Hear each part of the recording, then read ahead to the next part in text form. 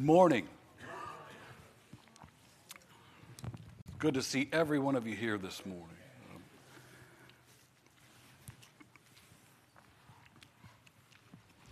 We are in John. We're in the 16th chapter of John. Down around the 20th verse or so. But before we begin this morning, we'll have a word of prayer. Heavenly Father, we're so thankful this morning for the chance to come and meet together with brothers and sisters here at this place. And we're thankful for your word, the revelation that you have given to us that is all we need for life here and life hereafter. Help us to look into that word this morning, Father, open hearts and open minds, and embrace the truths that we see and apply them to our lives. And we ask all of this in Jesus' name. Amen. Last week, right where we were ending, it was the disciples were talking a little bit amongst themselves after Jesus had told them, in a little while you'll see me no more, and then again in a little while you will see me. And they were talking among themselves. What does this mean? You know, we're going to see him, and then we're not going to see him, and all that kind of stuff. And Jesus knew that they wanted to ask him, and so he said, "Is this what you're talking about?" So he was being very thoughtful and very gentle and trying to break this news to them about what was going to be happening. So that brings us to verse 20. He was going to start to give them the answers that they need. Maybe not all the answers that they wanted, but the answers that they needed. So John 16, verse 20. "Truly, truly, I say to you, you will weep and lament, but the world will rejoice. You will be sorrowful, but your sorrow will turn into joy. When a woman is in travail, she has sorrow because her hour is come. But when she is delivered of the child, she no longer remembers the anguish for the joy that a child is born into the world. Have sorrow now. We'll see you again, and your hearts will rejoice, and no one will take that joy away from you." What is he saying when he says, "Truly, truly, I say to you, you will weep and lament, but the world will rejoice"? What is he saying to them? Well, the Pharisees and them was rejoicing because Jesus was crucified, but the Christians would more Christ being dead. Absolutely, Robbie's right. You're going to be sad because I'm dead, but those that are going to be responsible for putting me to death are going to be happy because they think they've finally gotten rid of me. That's what he's telling them. And I like the fact that he says you will be sorrowful, but your sorrow will turn into joy. He didn't really say it was going to, happen miraculously or be replaced or whatever. Often it helps us to, if we experience pain or difficulty or sorrow, because it helps to frame what real joy is. The example that he gives of childbirth to them, remember childbirth in their time. What was that experience like in that time?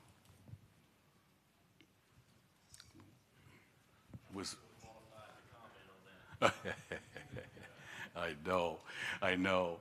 And that's when I read it, us men have never actually gone through that. But as much as God had said in Genesis 3, to the woman, he said, "I will greatly multiply your pain in childbearing, and in pain you shall bring forth children." That was part of the response to the sin in the garden. Keep in mind that this again was in their time. They didn't have any spinal blocks or epidural blocks or analgesic mixed with anesthesia, there wasn't anything. The childbirth was as Jesus described. It was a painful event.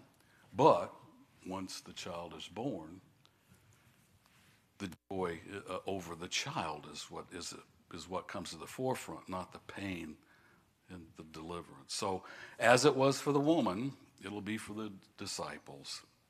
They will experience pain because of the death, but he will see them again. And it'll turn their sorrow into joy, and a joy that I think it's interesting. It's a joy that no one will be able to take from them. It says in verse 22, you have sorrow now, but I will see you again, and your hearts will rejoice, and no one will take your joy from you. So this sounds like a different kind of joy. The world often looks for its joys in the absence of problems, in the absence of any trials. It's a promotion of self-interest, and often it involves the downfall of one's rivals. But our joy is different. Our joy as Christians is different and should be different. And so I would ask, so predominantly I would say appear to be Christians and, washed in the blood. Do you have joy? And what is that joy? What is different about that joy? No longer guilty. No longer guilty. No longer guilty. And that's really, David kind of gets right to the core of it, as you so often do. First and foremost, the joy for us is knowing that Jesus is alive, just as he says for them. You will see me again, and your joy will be one they can't take from you. Knowing that Jesus is alive and risen from the dead brings us great joy. It should. Well, they saw him ascend into the heavens. But I don't think that's all that he meant. No, it isn't just that. But it's all that goes with it. Because as Paul writes in Corinthians, if he wasn't resurrected, you are to be the most pitied of all, because all the stuff you're doing means nothing. It's that resurrection that builds that we put our hope and faith and trust in, and that's what gives us such great joy. And it's a strain that we read several times, just seeing him alive again. In Matthew, when the angel talks to the women that go to the tomb and he's not there, and he says, go quickly and tell the disciples. This is in Matthew. He says, go tell the disciples that he's gone, Matthew 28. He's gone. He's risen from the dead, and he'll meet you in Galilee. And so they take off, verse 8. They depart quickly from the tomb with fear and with great joy. They ran to tell the disciples. In Luke, when Jesus appears up in the room where they were all, it said, Luke 24:41, while they still just disbelieved for joy, he wondered and said to them, do you have anything to eat? They were so astounded to see him alive again that they were just, mouth gaping in joy. So joy is just different for us. It's different because we know that Jesus is alive. It's the joy, there's a joy in the Lord, his salvation, his working in the lives of people, our lives. Acts 15 says, so being sent on their way by the church, they passed through both Phoenicia and Samaria, reporting the conversion of the Gentiles, and that gave great joy to all the brethren.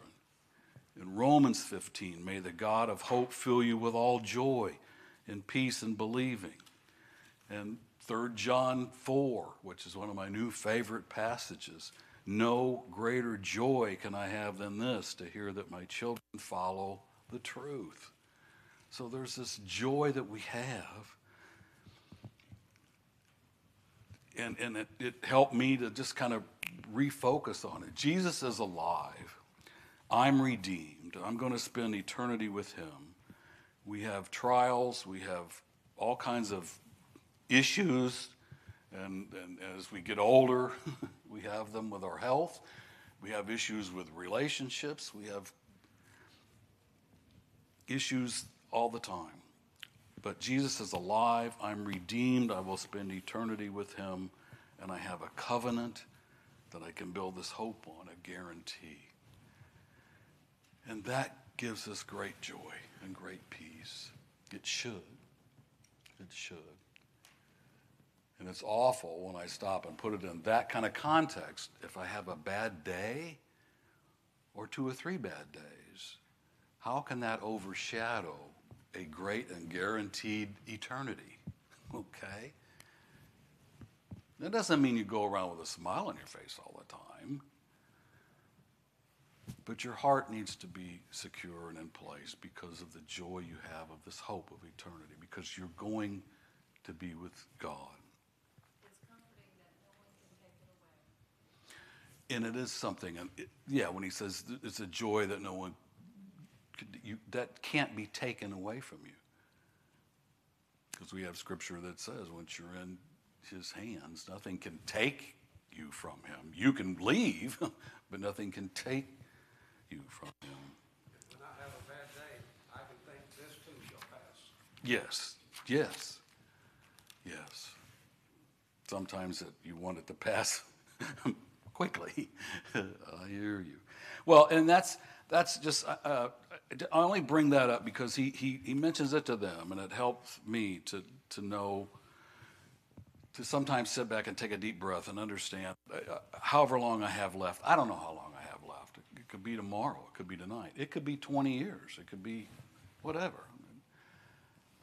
But I know where I'm going, and that frames how you view everything in life. It frames how I got up this morning and drove here. It just frames everything to know where you're ultimately going. So that should give us great joy. Verse 23, in that day, Jesus says, in that day you will ask nothing of me. Truly, truly, I say to you, if you ask anything of the Father, he will give it to you in my name. Hitherto, you have asked nothing in my name, but ask and you will receive, that your joy may be full. It seems to be a change here in the prayer. What is he telling them here?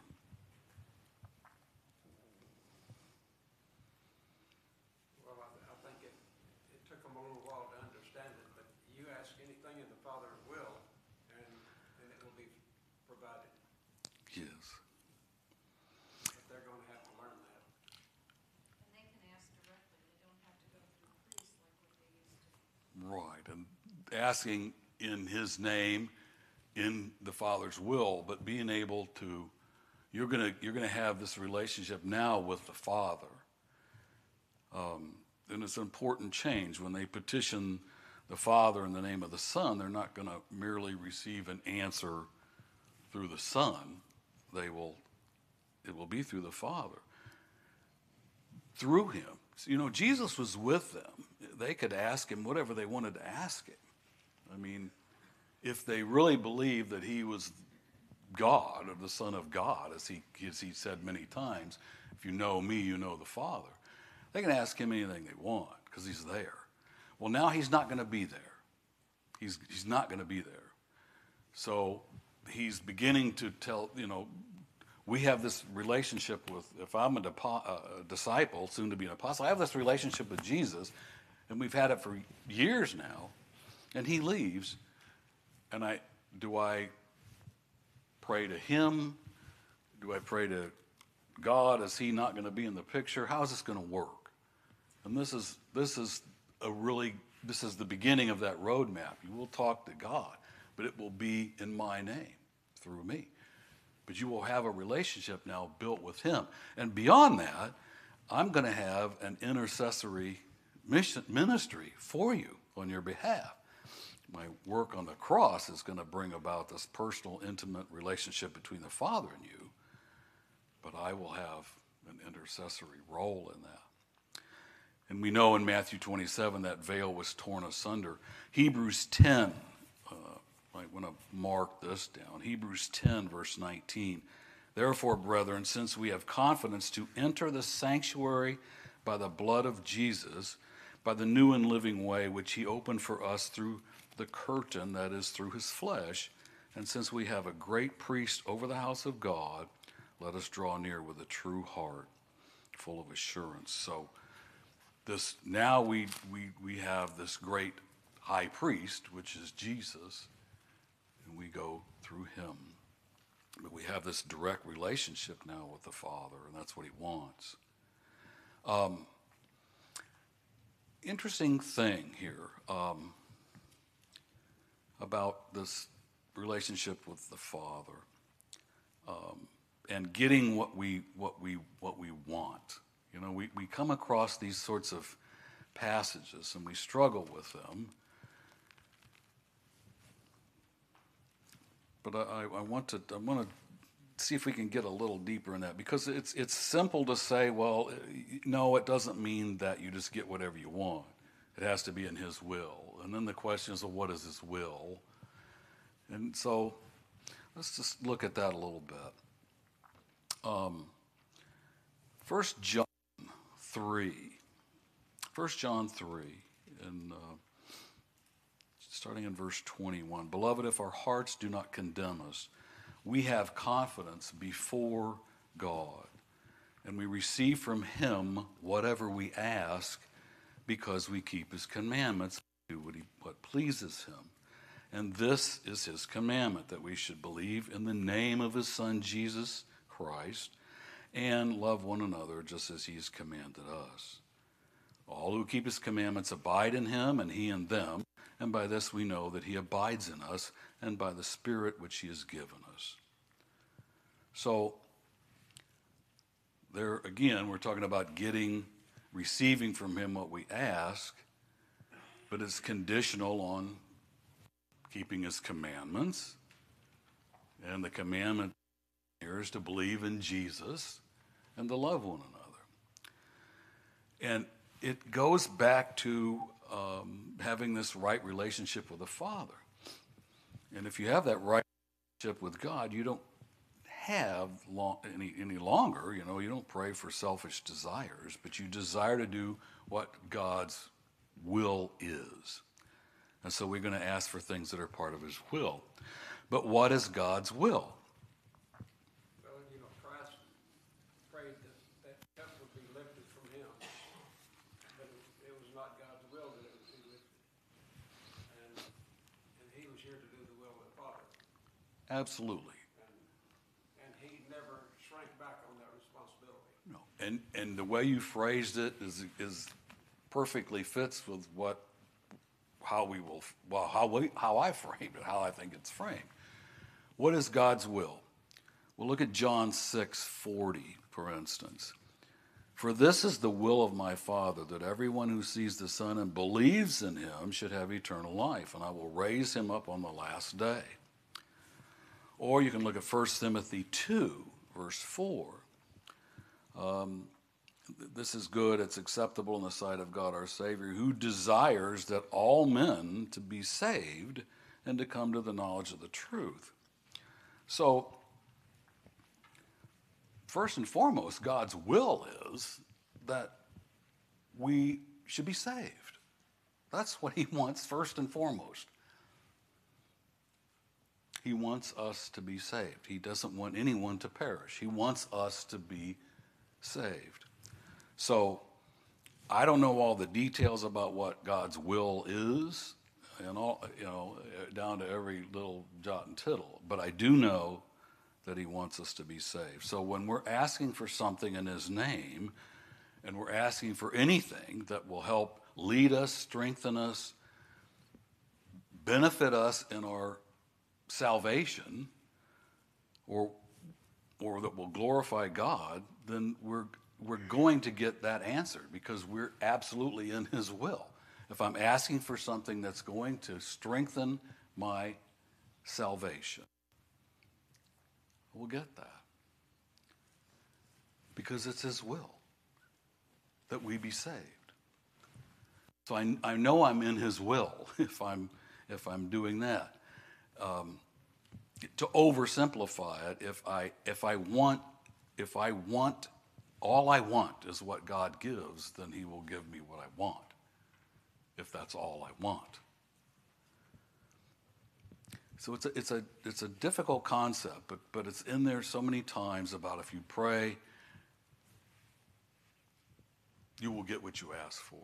Well, just understand that it has to be in alignment with God's will, and God's will is that we would be saved. So things that we're praying about that have to do with our salvation to make us more like he wants us to be, that's going to be okay.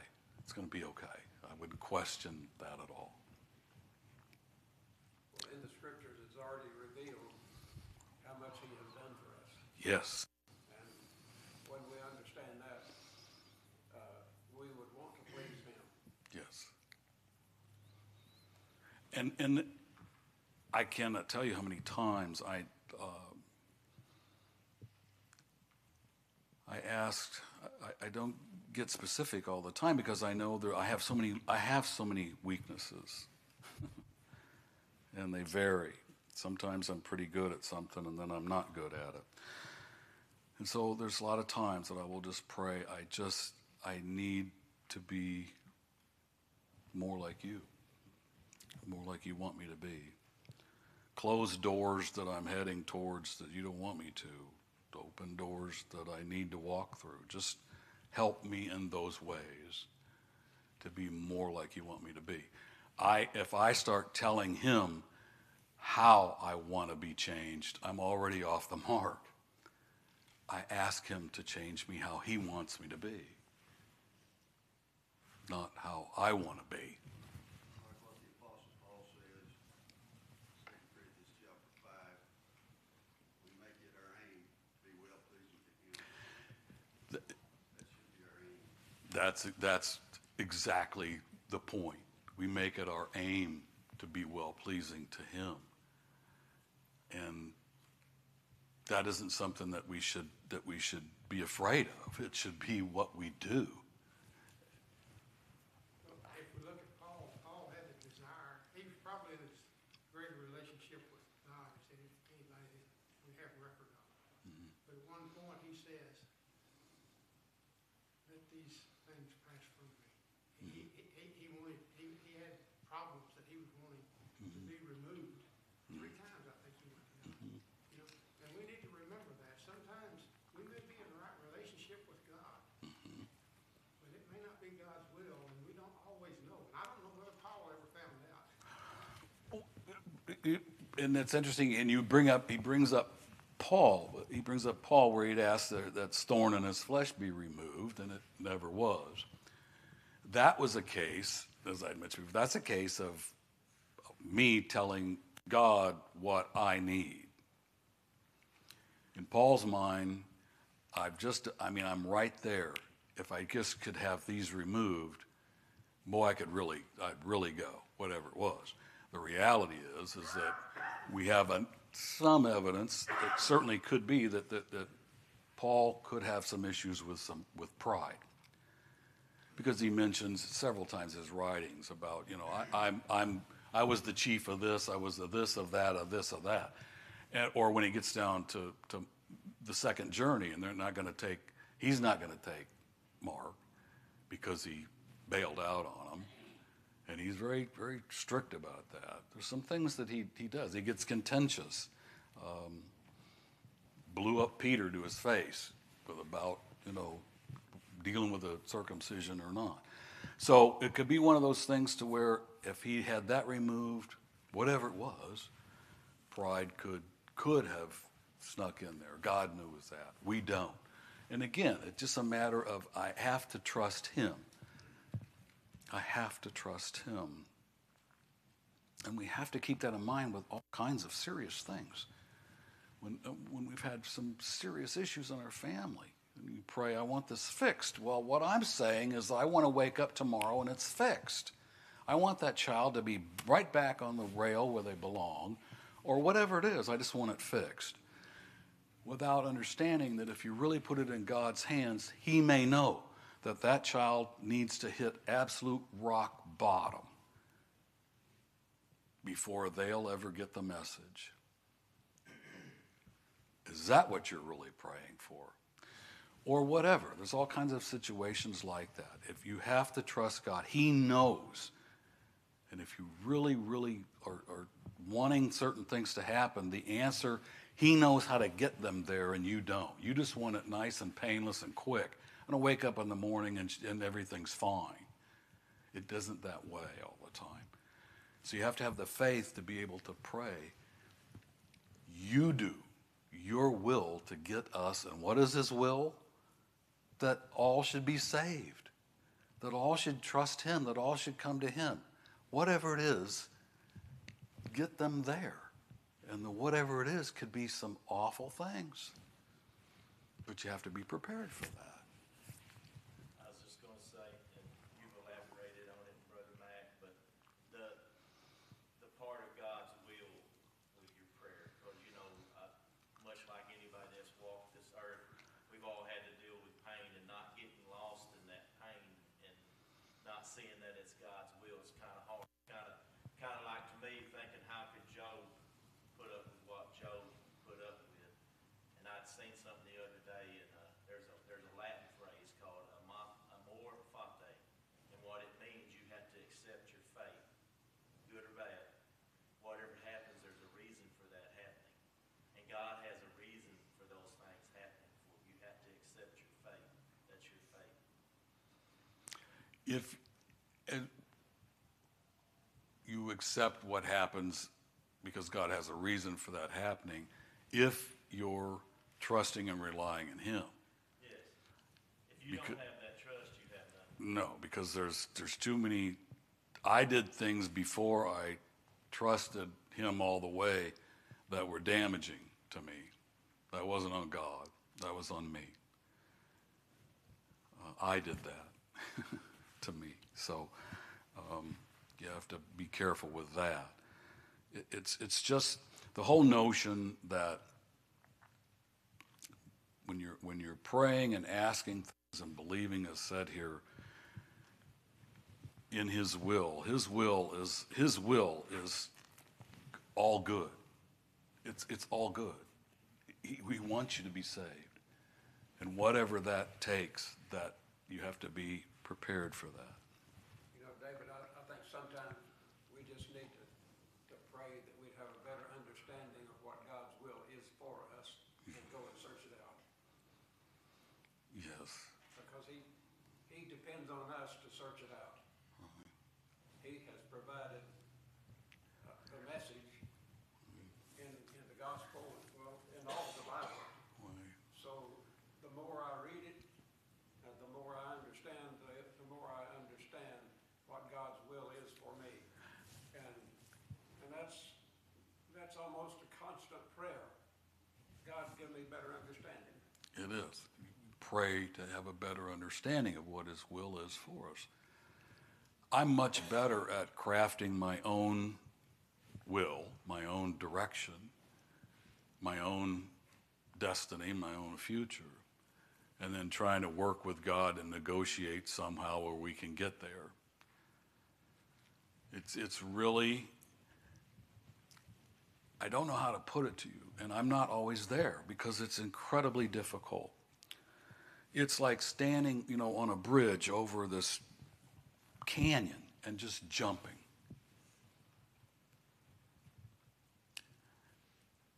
When you're praying, whatever your will is for my life, God, do that. That's what you're doing. I don't want anybody going out and jumping off of a bridge today, but that's what it is. You're either trusting in him or you're not trusting in him. If you're praying these kind of prayers, do what you want. I'm in your hands, but is the safety net ready? Do you have the blow-up bag under there? And if you got all these other things that make sure that it's going to hit. No, if you're praying for his will, understand that his will is that you be saved. Do you want to be saved? Do you want to spend eternity with God? That's number one. Do you want to do that? Because if you don't want to do that, number one. Number two, if you want to I want to spend eternity with God, but I also am really into this abundant life stuff here on earth. I want to spend eternity with God, but I want everything to go smacking good here too. Period. I want all these thorns removed. Whatever. If you're trusting in God, I am, as I get older, I'm so much more focused on eternity. I have a more eternal view of everything. Because it's not going to be that long. And really, no matter how young you are, it really goes. I'm just telling you. I was young and dashing just a month ago. Things go fast. And it is that increasing desire. I have so many issues in this life, I cannot fix them all. The one thing I'm working on is I want to spend eternity with God. That's got to be my aim. And trust him, because that's his will. Trust him to get me there. That's trust. That's trust. Verse 25.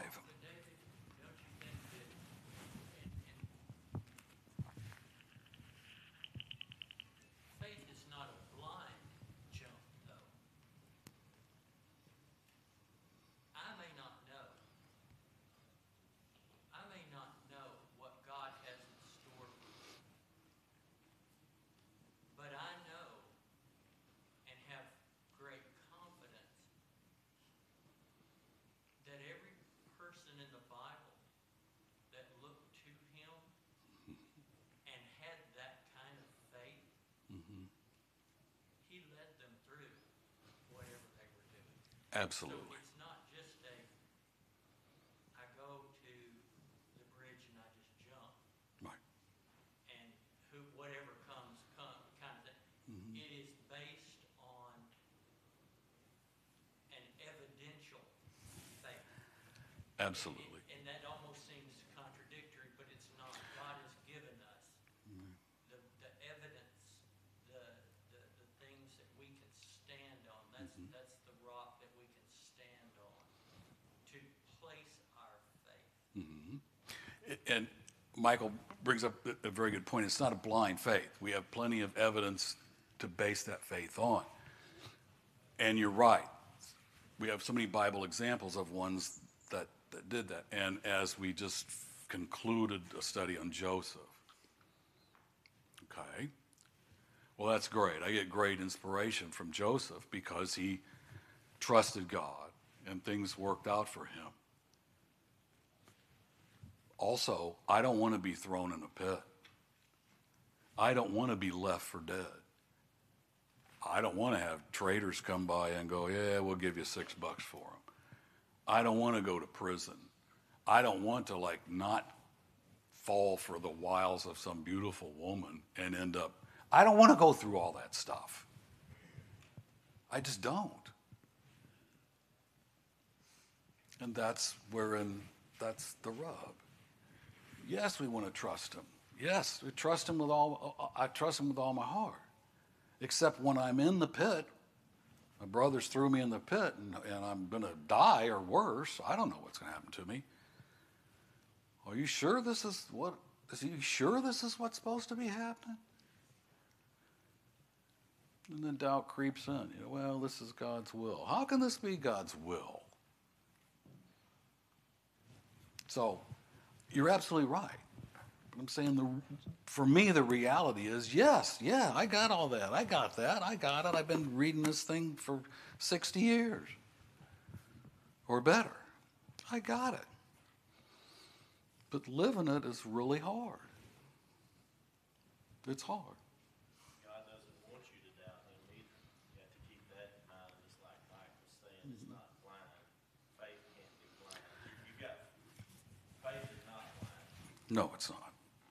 So in God, it's his will that you trust him, like he says in Hebrews 11. He's a rewarder of those that diligently Right. trust him. And believing is seeing. Not seeing is believing. Believing is seeing. But understand, these disciples that he's been with, I'm leaving. I'm gone. I'm leaving. And they're going to change. Everything's going to change for them. in a dramatic and drastic way. Verse 25, I've said this to you in figures, but the hour is coming when I shall no longer speak to you in figures, but I will tell you plainly of the Father.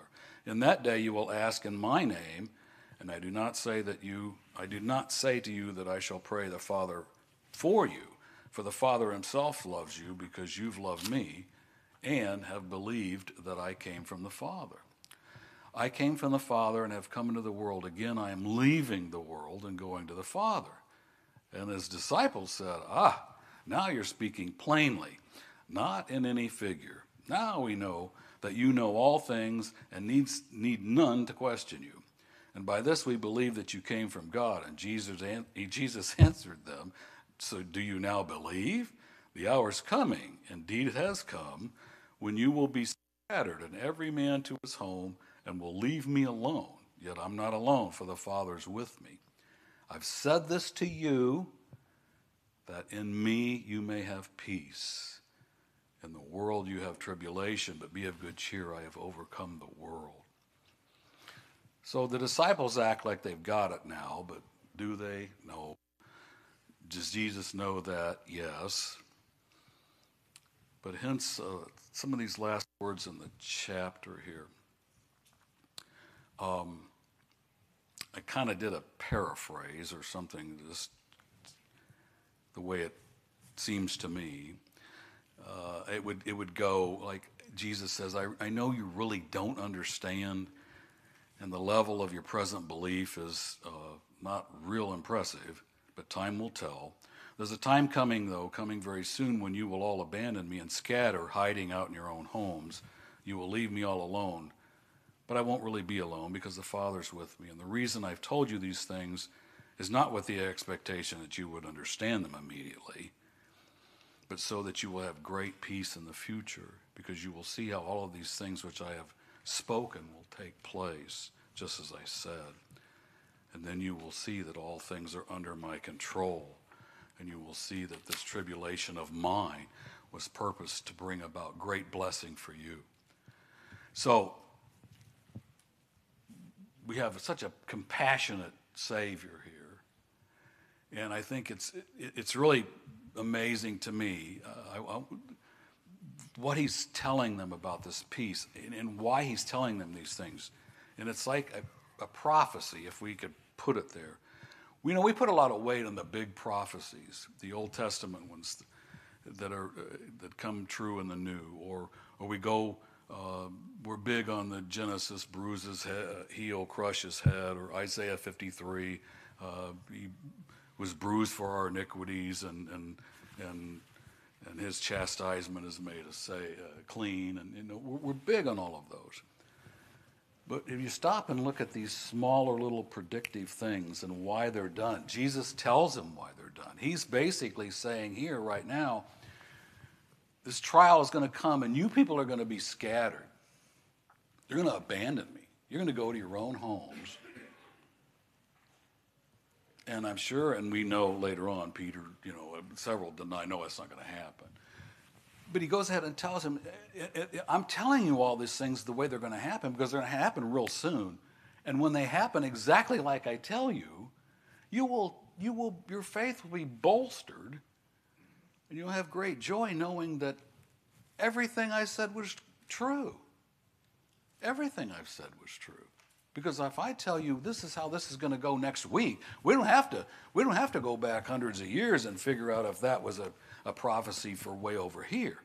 If I'm telling you what's going to happen here in a couple of days, and it happens exactly like I say it, you will go, whoa, he really is that guy.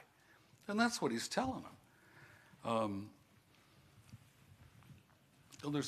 There's times along the way here that he's mentions things to them about what's going to happen. And this is one of those times that he actually says, one of the reasons I'm doing this is to give you peace, not to scare you, but you will see. And then there's other times like, I remember where it is, where after Jesus rose, the disciples remembered when the Jews were bothering him, and he said, they said, show us a sign. He said, tear this temple down in 3 days, I'll raise it up. And they said, we've been working on this thing for 140 years. You're out of your mind. Well, he was talking about his body. So when he was raised, it says the disciples remembered that. And so it's these kinds of things that bring them great hope. We'll finish up right here in just we've got a couple of minutes. We'll just start. No, we won't, because we start the 17th chapter, and that's a chapter of prayer for all of us. So we won't break into that. But anyway, just keep in mind this next chapter is this prayer, and then after that, the action begins fast and furious to get Jesus to the cross. But when the disciples met with Jesus up in the upper room, it wasn't, here, let's have this quick meal and let's institute the Lord's Supper, and then, oh yeah, let's just do the towel and wash your foot thing and all that. All of the stuff that we're going through is in this discourse. He desired so much to spend this time with them in the upper room because he's got a lot to try to tell them. And it's stuff that they can't fathom. They just don't have the ability to take it all in. Until the Holy Spirit really comes, it's my belief, until the Holy Spirit really comes, they never, I don't think, ever really did grasp it. Is that what you think, Robbie? Until the Spirit really gets with these guys, they can't really grasp all this stuff. Well, you talk about faith. You go back to Joseph, which they were studying here on Wednesday night. He didn't understand what was going on. No. But when he got down to the end of it, he said, you meant it for evil, but God meant it for good. Right. So God was with him all the time, but that's where we've got to have faith to trust in God and hold on to God and forget about what's going on. Right. And we loosely, and I'm guilty of it too, we loosely will pray so often, God, be with me, be with us, be with us, be with us in this.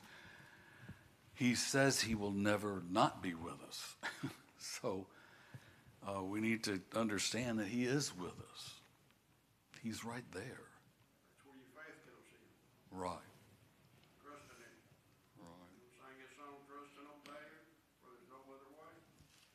When you trust in God, do not leave it up to him, and don't worry about this other stuff. And I wish it was as easy as that song. Trust and obey, there's no other way. When I look back across my life, I know what providential care is. Yeah. You can look back and see it. The faith is being able to look forward and trust it. I can give you, we could do a week on everything. I can look back and go, But it's having the faith to look forward and go, he got me here, he'll get me through this. He'll be on the other side too. Anyway, I appreciate your comments, and I look forward to next week when we talk about this prayer. Thank you.